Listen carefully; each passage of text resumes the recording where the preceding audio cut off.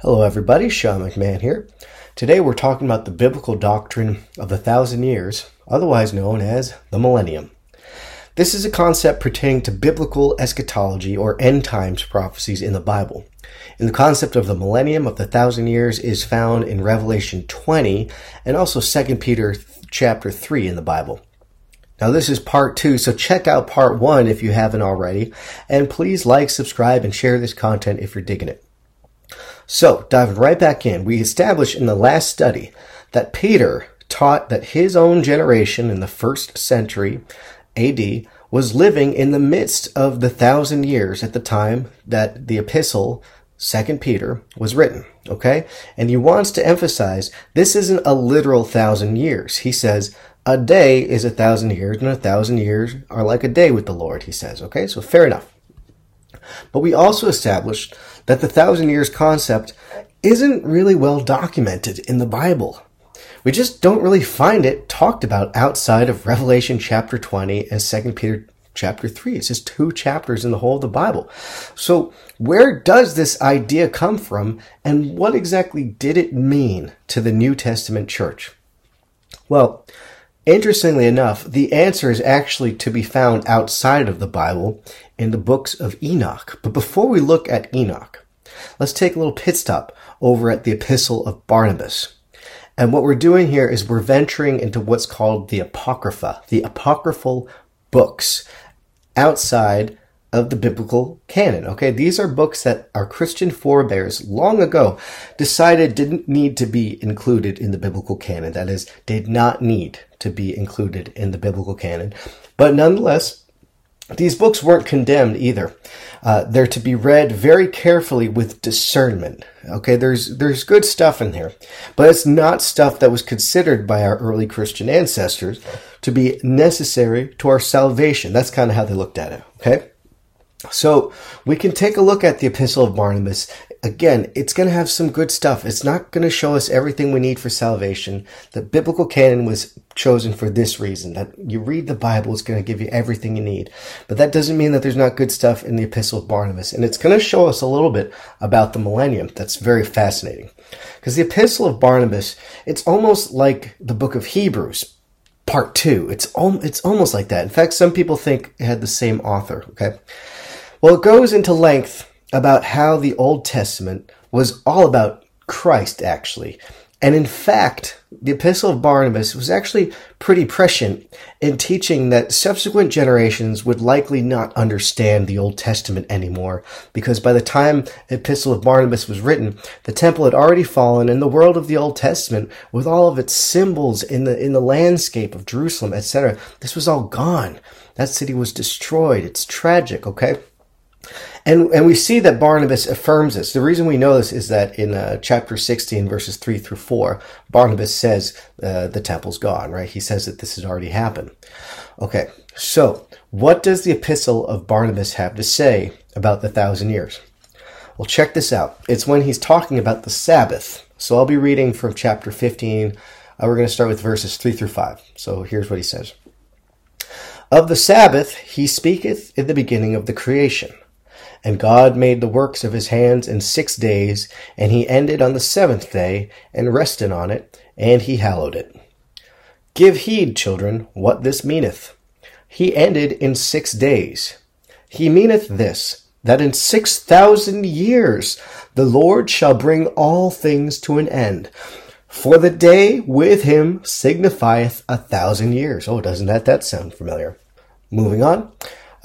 And this he himself beareth me witness, saying, Behold, the day of the Lord shall be as 1,000 years. Okay, so therefore, children, in 6 days, that is, in 6,000 years, everything shall come to an end. And he rested on the 7th day. This he meaneth, when his Son shall come, and shall abolish the time of the lawless one, and shall judge the ungodly, and shall change the sun and the moon and the stars, then shall he truly rest on the 7th day. Now let's pause here. Now isn't that interesting, right? Barnabas is alluding to 2 Peter. He's saying, he quotes, for the day with him signifieth 1,000 years. He also, interestingly enough, says that God said somewhere. He said, behold, the day of the Lord shall be as 1,000 years. The day of the Lord, right? Well, that's interesting. Is he just kind of playing with the language? Again, because Peter said a day with the Lord is like 1,000 years. Is he just saying, not a day with the Lord, but the day of the Lord shall be as 1,000 years? Maybe. Or maybe it's a little deeper than that.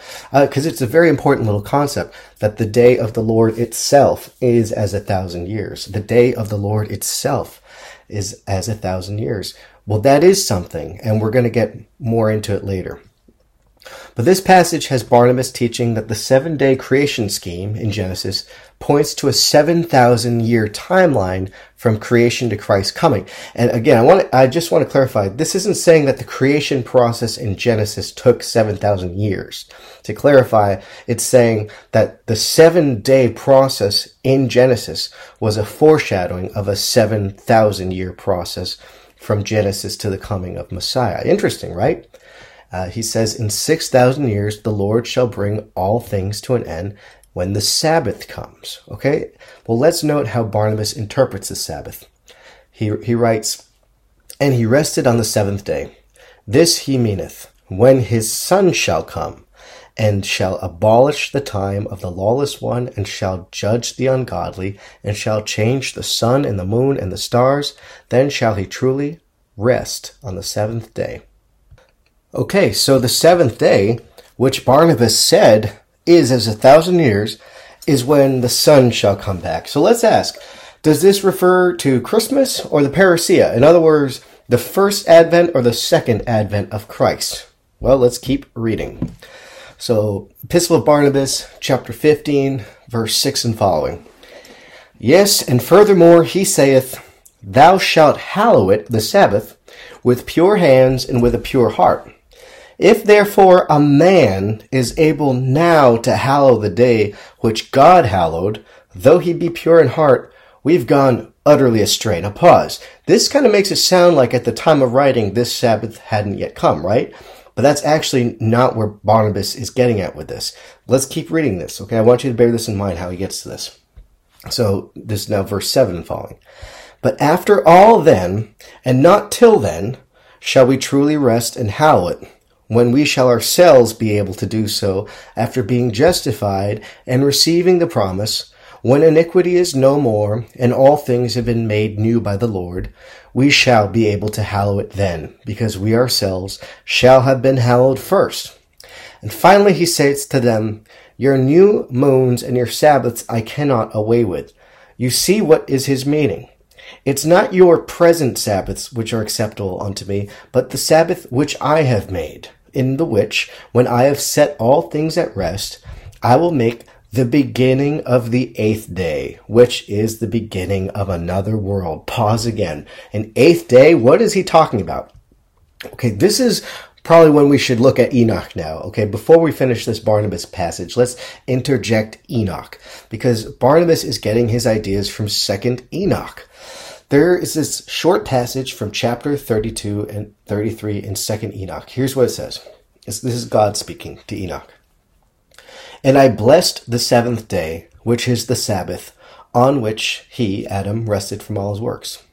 And I appointed the 8th day also, that the 8th day should be the first created after my work, and that the first 7 revolve in the form of the 7,000, and that at the beginning of the 8,000 there should be a time of not counting, endless, with neither years, nor months, nor weeks, nor days, nor hours.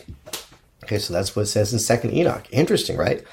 So Enoch is told by God himself in this passage about this 7,000-year scheme.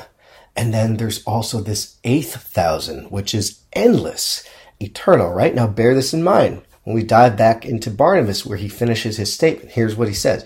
He says, wherefore also we keep the 8th day for rejoicing, in the which also Jesus rose from the dead, and having been manifested, ascended into the heavens. Okay, interesting, right? See how Barnabas connects the 8th day, which is also an 8,000-year thing, right? But he connects it with the resurrection of Christ. Well, this is significant. For starters, It shows that Christians didn't just replace the Sabbath with Sunday, right? Because Sunday is not the Sabbath, according to the Christian view. It's the day after the Sabbath, right? The Sabbath is the seventh day, but Sunday apparently is the eighth day.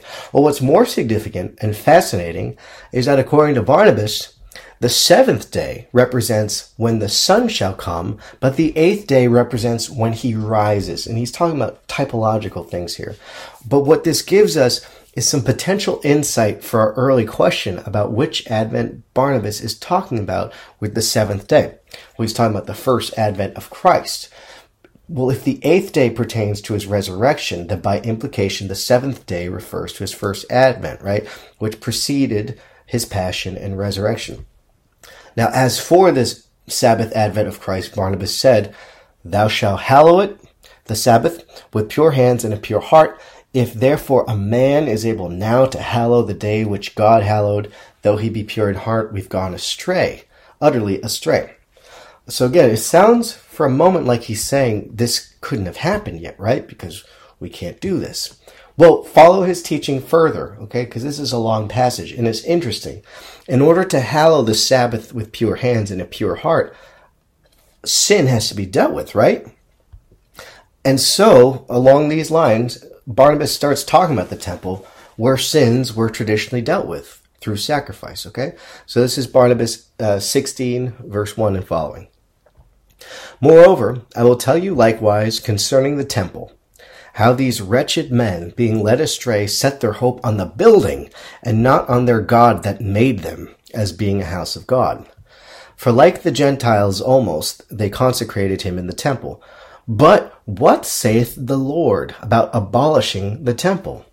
Learn ye." Okay, so that's interesting. He's saying that the Lord had a plan to abolish the temple. And here's what he says. "Who hath measured the heaven with a span, or hath measured the earth with his hand? Have not I, saith the Lord? The heaven is my throne, and the earth the footstool of my feet. What manner of house will you build for me? Or what shall be my resting place?" And Barnabas says, "So you perceive that their hope is vain," again, in building a temple out of a building, out of a stone. "Furthermore, he saith again, Behold, they that pulled down this temple themselves shall build it. And so it cameth to pass. For because they went to war, it was pulled down by their enemies. Now also the very servants of their enemies shall build it up." Now note, Barnabas right now, he's talking about the destruction of the first temple because their enemies were the Babylonians who destroyed it. But it was then the Babylonian king who later decreed it be rebuilt, right? It was the very servants of their enemies who shall build it up.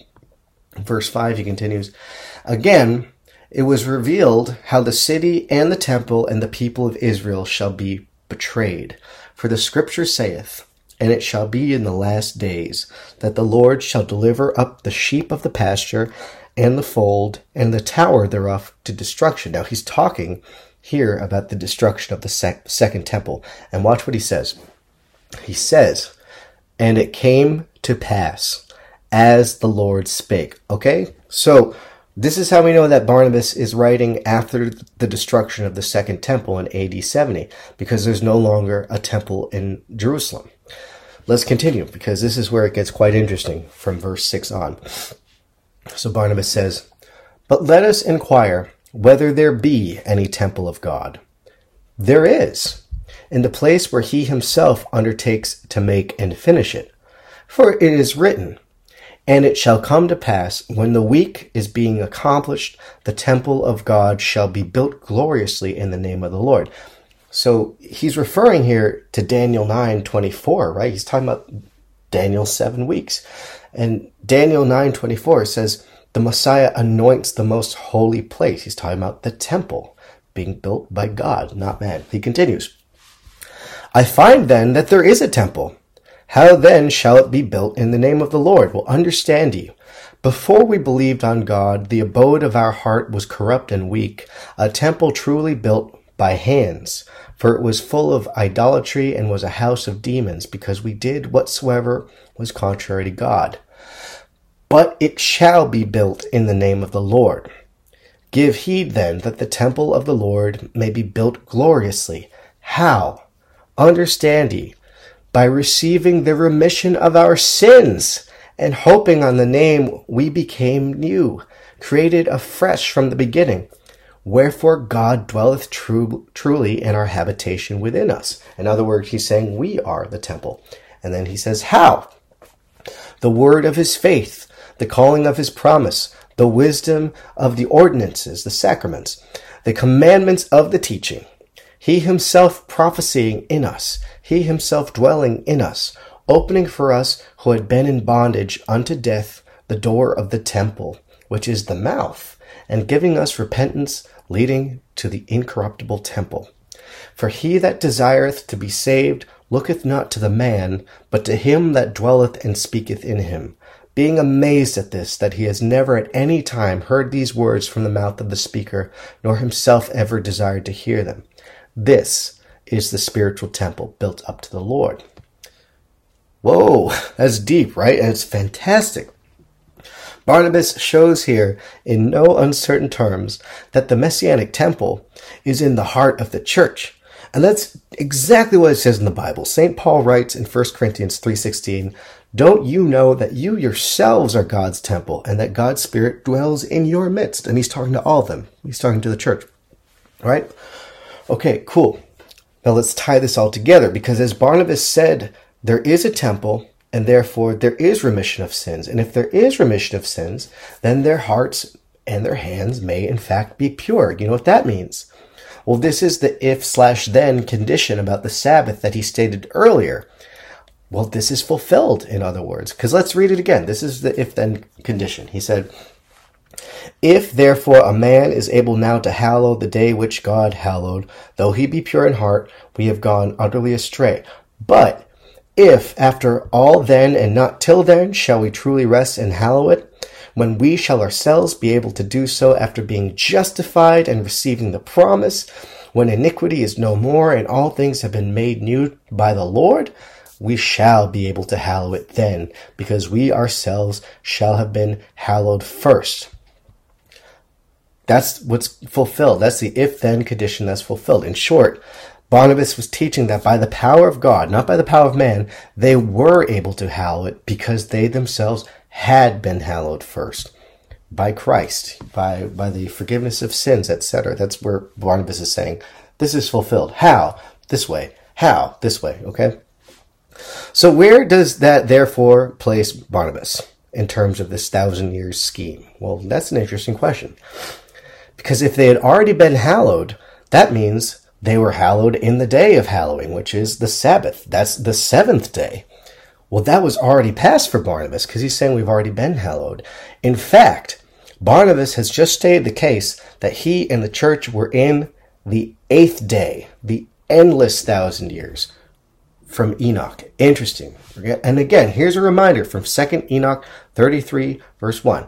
And I appointed the 8th day also, that the 8th day should be the first created after my work, and that the first 7 revolve in the form of the 7,000, and that at the beginning of the 8th 1,000 there should be a time of not counting, endless, with neither years, nor months, nor weeks, nor days, nor hours. It's an eternal day, okay?